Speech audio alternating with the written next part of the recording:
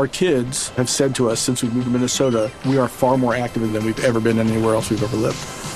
Moving to Minnesota opened up a lot of doors for us. Just this overall sense of community, of values that, Minnesotans have. It's a real accepting, loving community, especially with 2 young kids.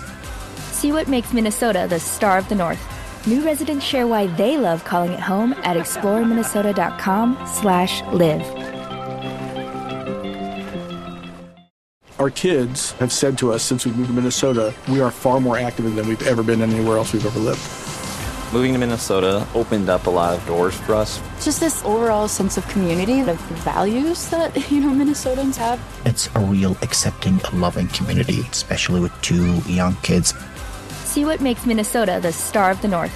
New residents share why they love calling it home at exploreminnesota.com/live. I was thinking, this is Somalia. There is no government here. The nearest British embassy is in Kenya, 1,500 miles away. Who on earth comes to help us here? I've split today's episode into 2 separate parts for reasons that will become obvious, because I'll explain them now. Colin Freeman is a British journalist and author who was chief foreign correspondent for the Sunday Telegraph until 2016. He mostly covered the Middle East and Africa, and then one day he was kidnapped by Somali pirates after his bodyguards double-crossed him. The very people who were supposed to protect him turned against him, and well, he'll go into the hows and the whys. Anyway, he'll tell us what it was like as well, what went through his mind the moment he realised he'd been captured. There's a lot more to the story, as we didn't have all that much time to chat, so on top of what is mentioned by the very stoic Colin in today's episode, he was also threatened with being handed over to Islamists who wanted to execute him.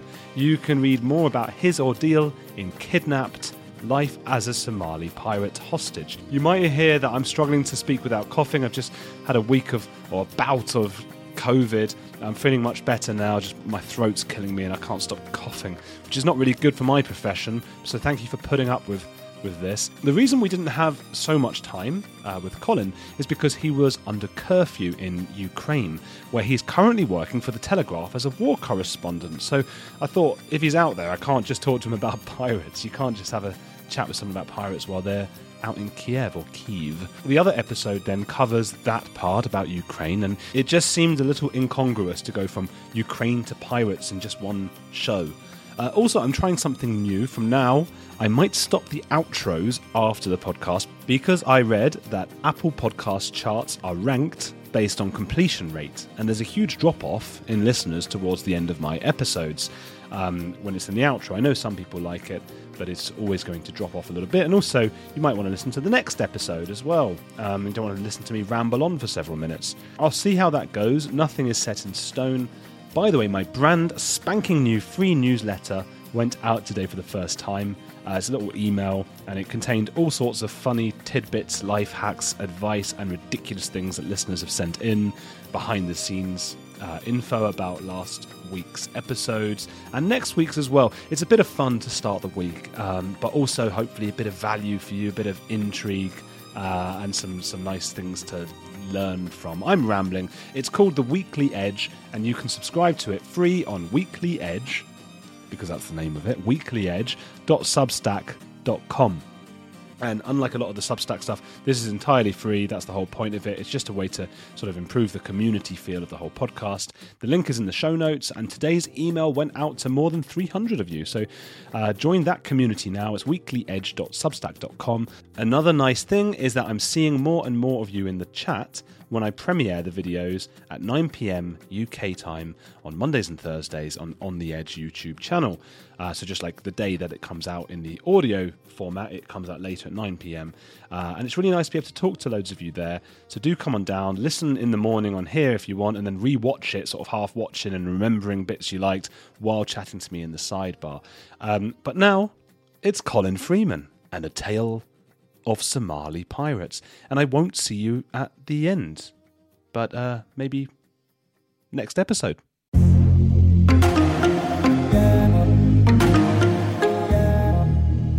I want to ask you about being taken hostage by pirates, because that is something that doesn't, happen to most people. Could you tell me the story? Yeah, so this was back in 2008 during the Somali piracy crisis, which for those of your listeners who don't remember it, it was nearly 14 years ago now.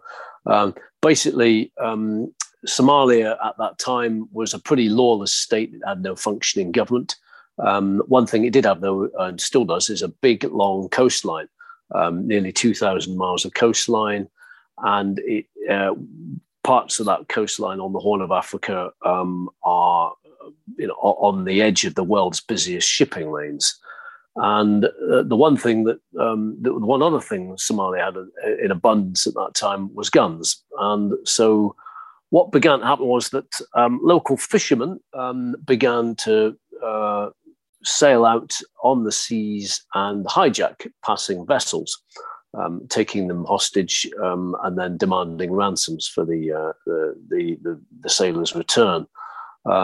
This started out in about 2004, 2005, and at that time, what the fishermen were doing was mainly just boarding foreign trawlers who were poaching illegally in their waters, and often just robbing the trawlers or sometimes taking them hostage. And there was an element of kind of Robin Hood, rough justice to it. But when they realized that they could make a lot of money out of the ransoms that they could extract from taking these foreign fishermen hostage, word got round, and then suddenly it was no longer just foreign trawlers getting taken, but pretty much any passing ship.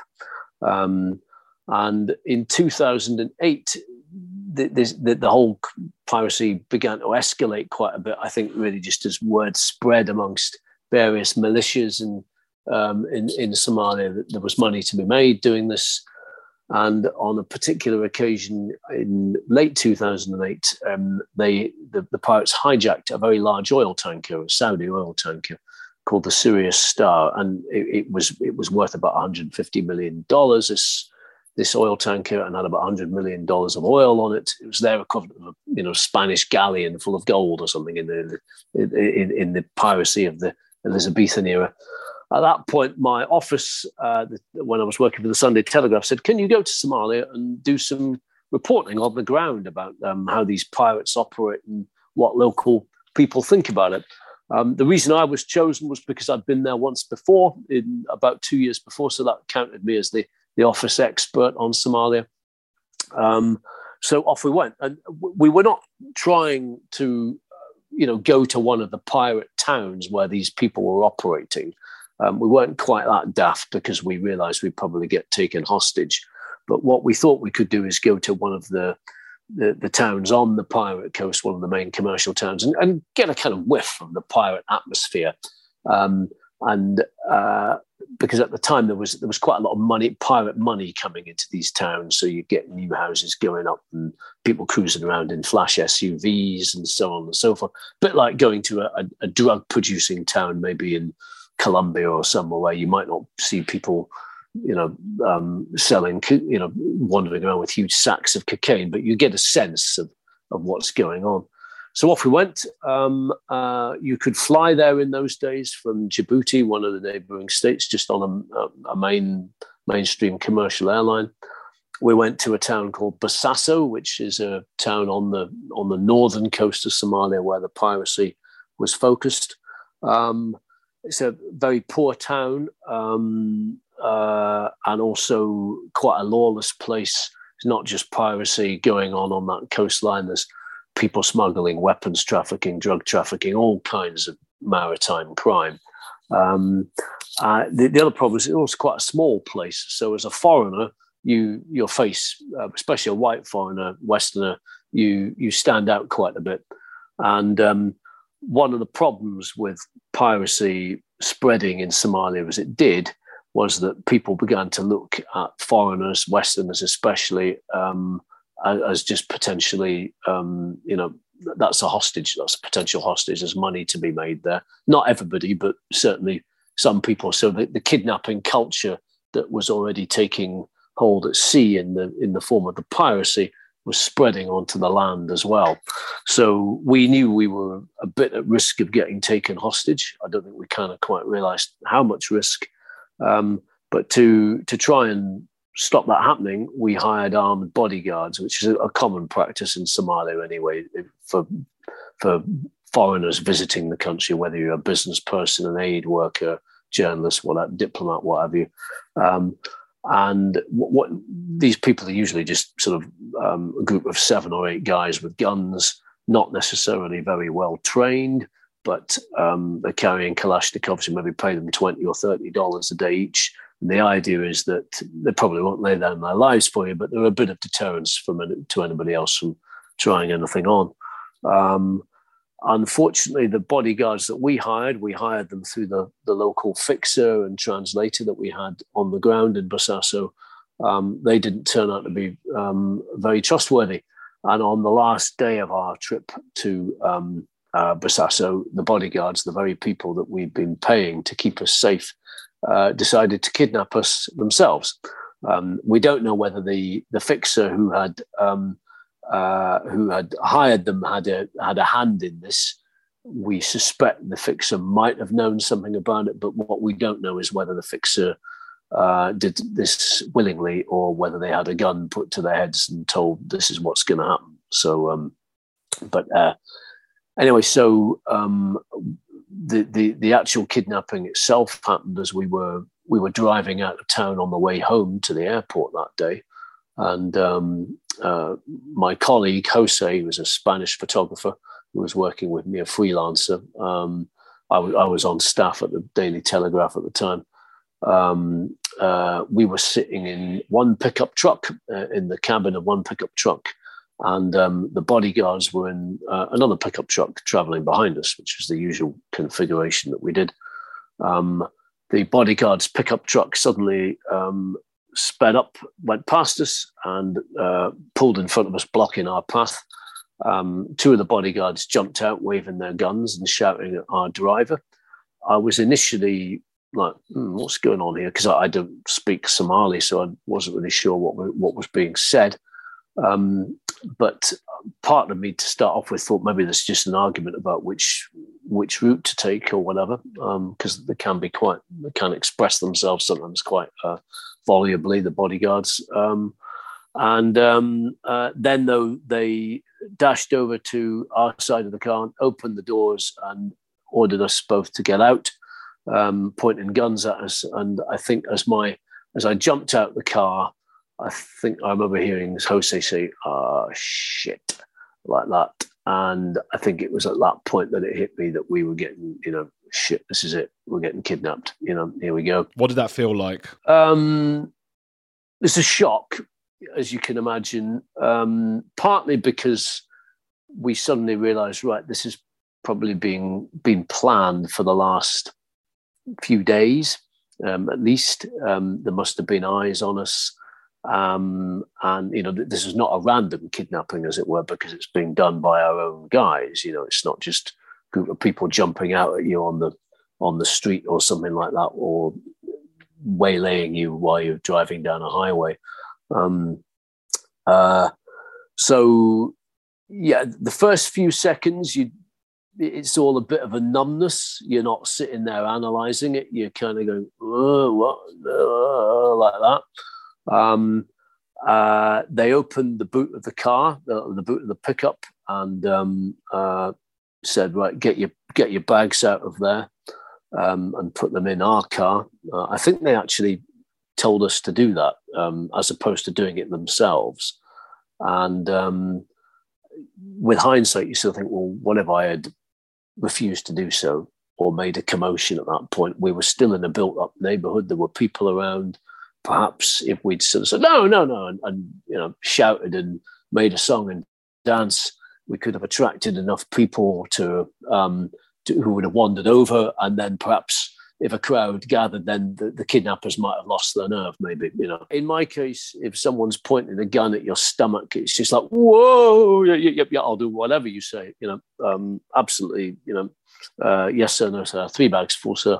That's the fear response I've been looking for you since we started talking in the other episode about Ukraine.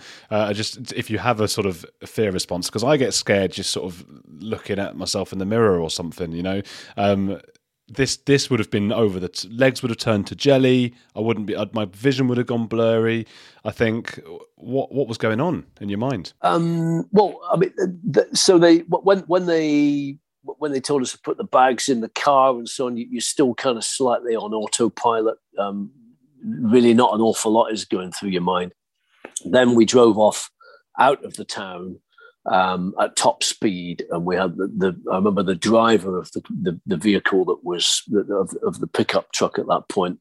He had us in the cabin of this was the bodyguard's pickup truck, and all the bodyguards in the back. And we drove out the town and into a sort of desert area with lots of sand dunes. And he was driving like a professional getaway driver, you know, sort of zooming over these sand dunes and driving at a really, really high speed. And yet very much in control. He clearly knew what he was doing, you know, like a bank robbery getaway driver. And they were all whooping in the back, and you could sense that there was a sort of feeling like, hey, we've pulled this one off. I, meanwhile, was not in such a, you know, good mood. I think it was at that point you began to sort of, your brain begins to sort of kick into gear and think, oh shit, what's going on here? And I think the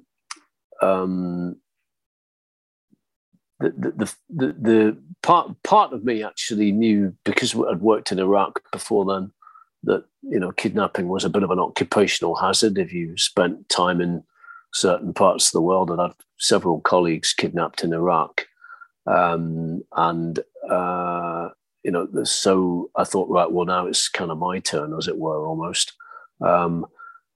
Iraq, certainly at that time, was a very bad place to get kidnapped, because a lot of the kidnapper gangs were Al-Qaeda gangs who, you know, were going to kill you rather than kidnap you.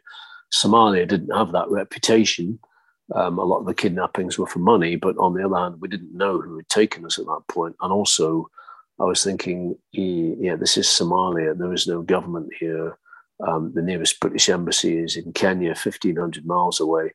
Who on earth comes to help us here? You know, and then there's unlike Iraq or Afghanistan, there's no coalition army coming to look for you either. So it was, you know, there was a little bit of me sort of, I think, kind of went into sort of training mode of, right, yeah, here we go. This is the thing that, you know, happens to a lot of journalists, and sadly in the modern day. But then the next bit was, yeah, this is not a good place for it to happen, though.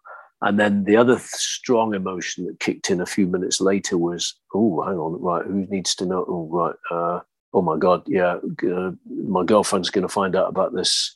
Mum and Dad, oh shit, you know. And my mum and dad were in their 60s at that point, and you think, yeah, if this goes on for days, weeks, months, who knows, this is the sort of thing that can lead an elderly person, or indeed anybody, into this is stroke territory, this is heart attack territory, this is not a joke. You know, we talk about stress sometimes causing people, you know, physical harm. And I often think, well, it's a bit dubious, but I don't think there's any doubt in this situation that something like that could happen, and that even if I did get released in a fortnight or 3 weeks or 2 months, you might go home and somebody says, yeah, you know, your mum's not well, she collapsed, and this is on you, pal. You know, and which sort of takes me to I suppose the final bit of this, which is guilt. You suddenly think, I'm gonna have a horrible time here, but my God, my nearest and my dearest are going to have a horrible time as well, and this is on you. Here you are thinking it's all rather cool, going around all these dangerous places in the world, coming up with fun pub stories about your glamorous journalism job. But now that what you've done, you've got yourself into trouble, and you're going to make your friends and family pay hell too, and your colleagues. And you felt like a sort of a selfish tit, really, to be honest.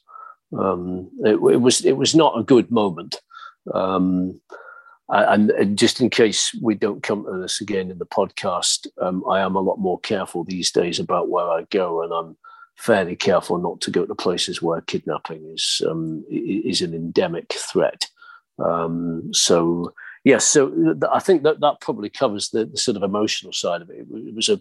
It was pretty grim, as you can imagine. Yeah. Hey, it's Andrew. If you're enjoying Heretics, there's another podcast I want to recommend to you, especially if climate change, global conflicts, and an upcoming election are making you feel like we're on the brink of disaster.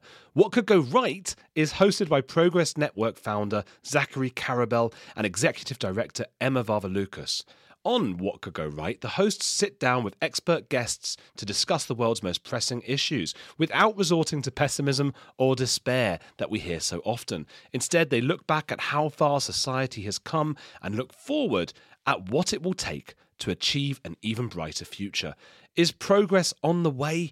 They may not have all the answers, but on What Could Go Right, they're asking the key questions. Tune in to hear interviews with upcoming guests like writer Coleman Hughes, CNN host Fareed Zakaria, and economist Alison Schrager. If you're looking for a weekly dose of optimistic ideas from smart people, join them every Wednesday on What Could Go Right, available wherever you get your podcasts. A few decades ago, private citizens used to be largely that, private. What's changed? The internet. Think about everything you've browsed, searched for, watched or tweeted. Now imagine all of that data being crawled through, collected and aggregated by third parties into a permanent public record. Your record. Having your private life exposed for others to see was once something only celebrities worried about. But in an era where everyone is online, everyone is a public figure. To keep my data private when I go online, I turn to ExpressVPN. Did you know there are hundreds of data brokers out there whose sole business is to buy and sell your data? The worst part is they don't have to tell you who they're selling it to or get your consent. One of these data points is your IP address. Data harvesters use your IP to uniquely identify you and your location. But with ExpressVPN, my connection gets rerouted through an encrypted server and my IP address is masked.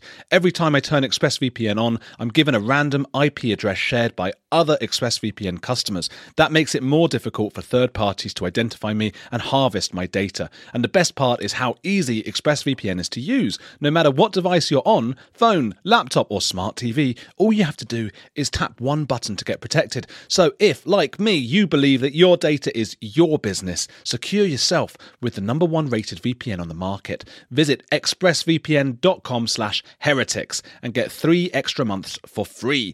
That's expressvpn.com/heretics. Go to expressvpn.com/heretics to learn more. Then what happened next? So we were driven for about 40 minutes or so. We were driven across a kind of a desert area of sand dunes and so on, getting further and further away from Bosaso, further and further away from civilization. It was we ended up getting into a very remote, empty area, driving up into towards a range of mountains, and then the truck reached foothills, a point in the foothills where it could go no further. We all jumped out and we abandoned the truck, and then they sort of gestured at us with their guns and said, right, start walking up this canyon. And off we went, and we then stopped at a clearing in one of the canyons, where I suddenly thought, well, I've assumed this is a kidnapping. They're not just going to sort of execute us on the spot here, and then one of them reached into a backpack he had, and pulled out some Mars bars and some bottles of water, and sort of foisted them at them and said, eat, like that. It was like being with a kind of strict scoutmaster or something. And then we resumed our march, and it was clear that we were at that point that they were going to keep us alive, or for the time being anyway. So we then basically route marched over these mountains, these very remote mountains, for the next 2 days, getting very, very tired, very thirsty, and really, I mean, we stopped overnight and slept rough. But it was tiring and exhausting, and of course, fairly scary. We didn't really. It was also a very, very empty area. There weren't even paths on these mountain tracks. It was just empty remoteness. We did not see a soul. We didn't see any sign of human habitation anywhere. You thought, like, this is the kind of place that, you can imagine people getting taken to if they're kidnapped. Is it boiling hot as well? No, it was about sort of 24, 25 degrees. It was November, December time, which I think counts as kind of Somali winter time. So actually the temperature was, if there is such a thing as being ideal for being kidnapped in caves, the temperature was ideal. It was warm during the day and not too cold at night. So that was one of the saving graces, and it didn't rain. But as I say, it was a very remote area. We had one worrying moment on the first day where we wandered.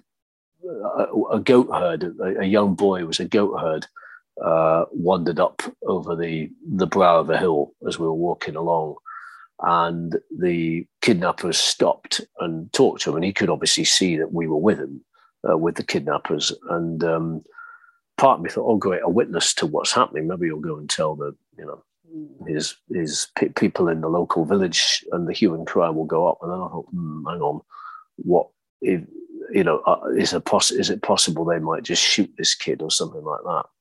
And they stopped and talked to him, and you could tell there was a bit of a tension in the air, and then the kid just wandered on. But I did remember thinking at that time, God, I really, really hope nothing happens to him, because then I will have that on my conscience as well. Quite apart from the fact that they would have shot him. You're thinking quite a lot about how you can escape from something like this emotionally intact at that point. And I think if something had happened to him, it would have, God knows where we'd have gone. Yeah, luckily nothing did. So. Yeah. And then, how did you get away, or where did you go next? We walked for about 2 or 3 days, and then we ended up at a cave, or one of a series of caves, where we spent the next 6 weeks in this mountain range. So. Some of them were proper caves, like kind of Bin Laden style caves, where there's a big kind of entrance the size of a motorway tunnel that stretches miles and miles into the back of a mountain. Some of them were just kind of overhangs in rocks. But we moved, I think, probably half a dozen or more times from one cave to another. I'm not sure why. I think just to, probably for security purposes, to keep on the move for one reason or another. And we spent the days living in these caves. Jose and I, we had a mat, a raffia mat about the size of a double bed that we sat on most of the day, usually at the edge of the cave so we could get a bit of sunlight and so on. They weren't insisting that we were right at the back or whatever. There was food cooked on a campfire, goat meat and rice, basically 3 times a day. Bit boring, but could probably have been worse, cups of tea and about 5 cigarettes a day each as well, which I didn't smoke prior to. Well, I had smoked when I was in my sort of early 20s. I was 38 when this kidnapping took place. At that point, I thought, it's time to start smoking again, just for a while. It did actually help the time go. And then other than that, I mean, we spent the day just sitting on this mat, really. We lived on it. We ate there, slept there, passed the time of day there. The main problem really was boredom. You literally kind of living as a Stone Age person. There was no books, no TV, no distractions really, other than, talking to each other, which was fine for the first couple of weeks.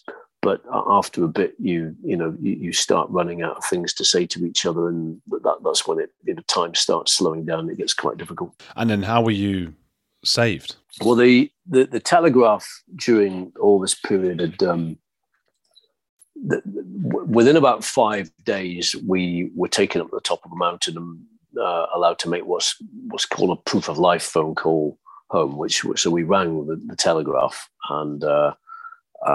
Said, hi, look, we're stuck on this mountain. We've been kidnapped. They had worked out that something like that had happened by then. The kidnappers demanded a ransom, $3 million for me, $3 million for Jose. luckily, it was the same amount for each. One discounting Jose or me for one reason or another. The paper said, well, that we're not going to pay a ransom because we don't think that's we disagree with it on principle for obvious reasons, and B, also, paying ransoms encourages, will discourage other foreigners, aid workers, journalists, and anybody else, business people, from going to your country. So they tried to bring some diplomatic pressure to bear on local clans chiefs, local politicians, local power brokers, as it were. And they also brought in a team of professional negotiators as well, who were paid for by the Telegraph's insurance kind of people and so on. Most big newspapers have, contingency plans for this kind of thing happening, luckily, which isn't always true if you're a freelancer. However, the way those negotiators work generally tends to be, that they don't give their methods away publicly. So when I got out, I was not really told much of the detail of what had been done to get me freed. I know that money was asked for, but the exact sort of circumstances of how I was released, I'm not really that much the wiser on. There are things I know about, but the insurers sort of said, look, we don't want that information disclosed because it's part of the processes and techniques that we use to get people freed. And given that the Telegraph, their staff especially, and the organisation more generally worked very hard to get me out, I sort of stick to that. And also,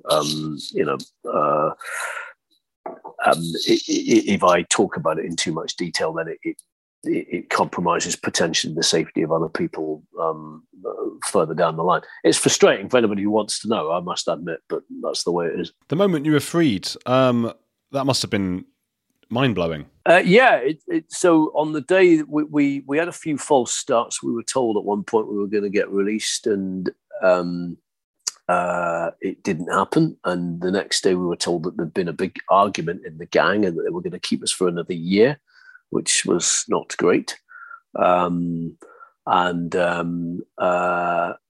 then before we could really digest that news, they suddenly came back all smiles and said, no, the arrangement is now back on, and you'll get released tomorrow. So what happened was we were taken from one cave to another cave, and then suddenly we normally had about a dozen guys guarding us. On this occasion, there was about 50 of them or so suddenly turned up.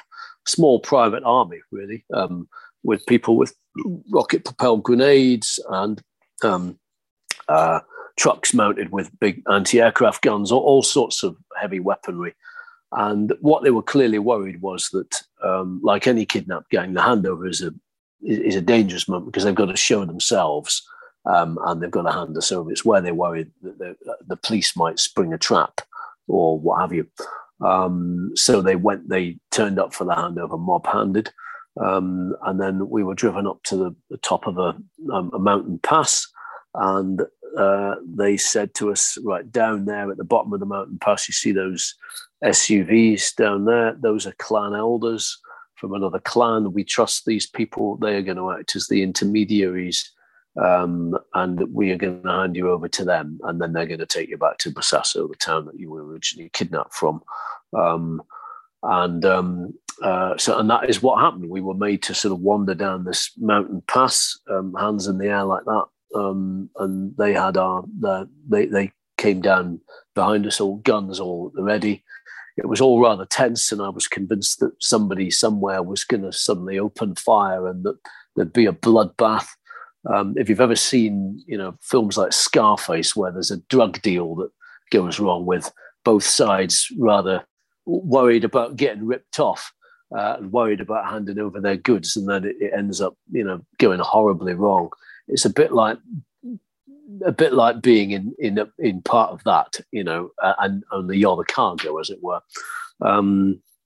But luckily, we were duly handed over. There wasn't any great fuss. We met this clan elder. He got out of his car. He was an elderly gentleman in a suit, a scruffy suit, and he sort of said, "Oh, congratulations, you are free."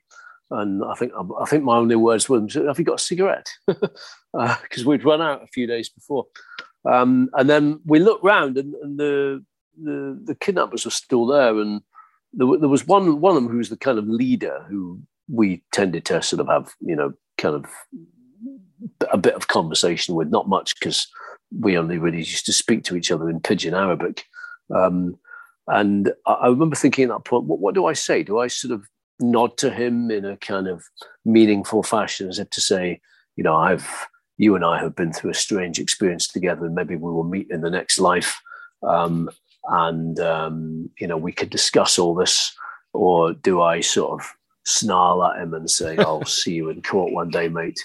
Or do I say, "Well, congratulations," shake his hand and congratulate him on his professionalism because we hadn't been tortured or anything like that, and so on and so forth. And as I was mulling this over, none of those options really seemed quite right. And then he then sort of turned away and wandered up back up the hill as if it had not even crossed his mind. I was, to say anything by way of parting shots at all. So for me, he was clearly just another day's work, I think. Yeah, you were a commodity to him, and to you, is this unusual experience that hopefully will never be repeated. Yes, I think I saw more meaning in it than he did. Yes, I think. Yeah. If you had, it's a difficult question, but if you have one, maybe a takeaway from your time spent being kidnapped, is there anything that you've used in your life? Anything that you got from that? I suppose the obvious one people tend to think of is like, did it put the rest of your life in perspective and mean that you kind of, now carry on through life in a sort of serene fashion, saying, well, nothing but other than being in the cave. No, it's not. I was back to being my usual sort of slightly bad-tempered, impatient self within just a few weeks. I didn't get any kind of PTSD because well, for a few reasons, we weren't held for that long. 6 weeks sounds like a long time, but you can just about manage it if you're not getting tortured or anything else. And you've also got a bit of company. If you're on your own, or if you're getting mistreated, or if you're held for a long time, it's very different sort of territory. Did you learn how to deal with boredom? Well, yeah, that's interesting. Not as well as I might have done, actually. As I say, after about a couple of weeks, we kept up, we kept each other's spirits up, my fellow hostages and I, pretty well through just conversing to start off with. And, because you're in an unusual situation, every subject is open for discussion. Your sex life, your work life, you get very philosophical and everything. But after about a fortnight, you begin to run out of things to converse about. You start rationing the conversation and so on. And you spend a lot of time just daydreaming. And I used to find that I just used to sort of daydream. You'd like to think that you kind of drill down into deep philosophical questions, touching your inner core and pondering those things that you might never otherwise have time to ponder. But I found a lot of the time I was just thinking, mulling over nonsense like, could I remember every single teacher I had at school, or making lists of, every girl I'd ever fancied in sixth year and things like that, just sort of drivel, basically. A bit like the mental equivalent of counting sheep or something, or doing puzzlers. It wasn't particularly impressed with my brain at that point. It did start getting difficult because, every hour became like, every minute became like an hour, every hour became like a day, and so on and so forth. And I think it's at that point that you realize how much that the real challenge is not the physical challenge, but the mental challenge of being able to keep going in that situation where you've got no distractions at all. That was the other thing that made it difficult for us, was you've got nothing to read, nothing to do. And, luckily we got the bailout just as that was beginning to bite, whereas other people don't. Other hostages end up, staying for sort of sometimes months or years or whatever. And often, now think that's when the real ordeal starts, when we got tired and exhausted and sort of, pretty much at the end of our tenure, we were told, right, you can go home now, whereas everybody else would have, for a lot of hostages, like, that's the starting point. This is where you have to start coping with the ordeal, is right at that point where you feel you can do no more. Tell me briefly about The Devil in the Deep Blue Sea, because you described your hostage situation as a walk in the park compared to what happened to these people. So give us a little bit about that and where people can find it as well. Well, yeah, this was this is a book I wrote. I wrote a book about my own kidnapping, but since then I kept quite a close eye on the whole Somali piracy situation, partly as a result, of course, of what happened to me, and it continued on for about another 5 years, the piracy. And a lot of sailors, about 2,000 sailors in all, were hijacked during that period in probably about 120 different hijackings. In most cases, the hijackings were resolved financially and the sailors would get to go home, typically after about between 3 and 6 months, which is longer than I spent in captivity. But like me, they weren't generally harmed. Some of them were, but generally not very much. However, there were 3 ships that were hijacked where the owners didn't have any money to pay ransoms because they hadn't taken out kidnap and ransom insurance, which is something that most ship owners at that point did. These were owners mainly from sort of Asia and the Middle East, where I think sort of standards of corporate governance in the shipping world are not as high as they are in Europe, and where corners are sometimes cut on things like sailors' welfare. And in these cases, in the case of one particular ship, the owner kind of pretty much just sort of cut communication and released the sailors. However, the Somali pirates don't tend to do that. It's a very poor part of the world, and once they've got sailors in captivity, they don't surrender them lightly. And so these particular sailors ended up spending 3.5 years in captivity, which is one hell of a long time. I mean, it does make my, the time I sort of spent in captivity look like a blink of an eye. That, though, was not all of it, though. The pirates thought that the owner, in saying that he didn't have any money and he wasn't insured, they thought he was just bluffing. And they decided to sort of, it was a kind of very callous bluffing tactic. And so they sort of responded in kind by torturing all the crews, thinking like, well, see how and so the crews were stuck between the owners and the pirates, worst of all possible worlds. Some of them were put out on the deck for days on end in the boiling hot sun. Others were tortured with pliers and hit with rifle butts and just beaten for days on end. Over the 3 ships, others were dangled over the side of the ship and with their head tied up and dangled so that their head would go under the water. Sort of medieval piracy stuff. And then a whole load of those were put on punishment diets on one ship. One cup of rice and 1 cup of water a day, often just low quality brackish water as well. And on one ship, 6 out of, I think, about 15 or 20 died from a disease called beriberi, which is a vitamin deficiency disease. When you've not got a proper diet, your limbs all swell up and so on. 2 of them died on the same disease on another ship.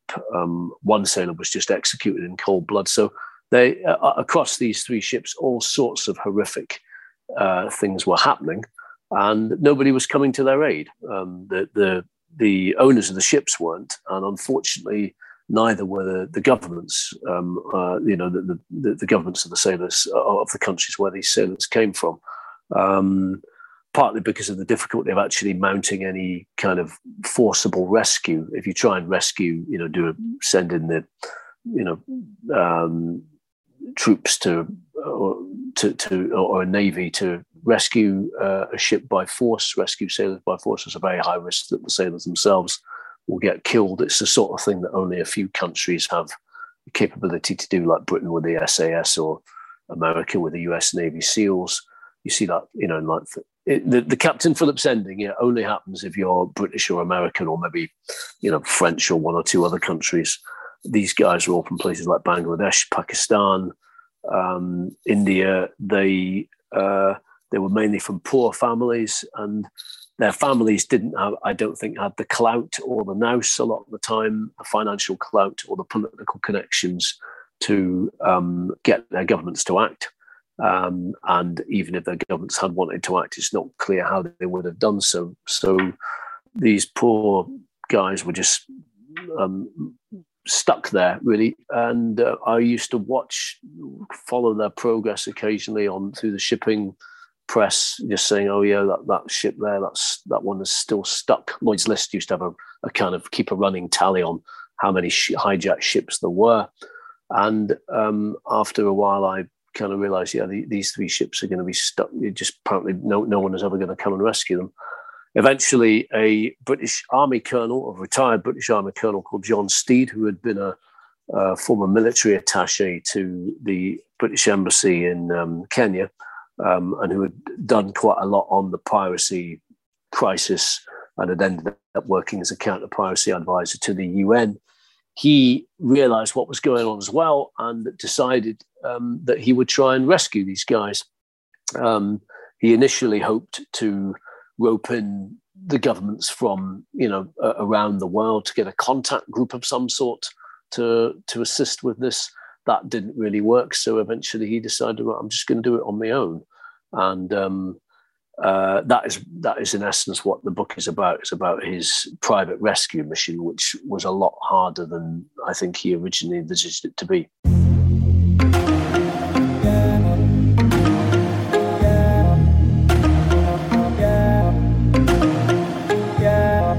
With the Lucky Land Slots, you can get lucky just about anywhere. This is your captain speaking. We've got clear runway and the weather's fine, but we're just going to circle up here a while and get lucky. No, nothing like that. It's just these cash prizes add up quick. So I suggest you sit back, keep your tray table upright, and start getting lucky.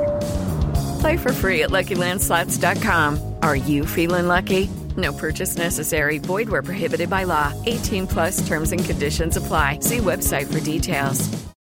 Our kids have said to us since we moved to Minnesota, we are far more active than we've ever been anywhere else we've ever lived. Moving to Minnesota opened up a lot of doors for us. Just this overall sense of community, the values that, Minnesotans have. It's a real accepting, loving community, especially with 2 young kids. See what makes Minnesota the star of the North. New residents share why they love calling it home at exploreminnesota.com/live.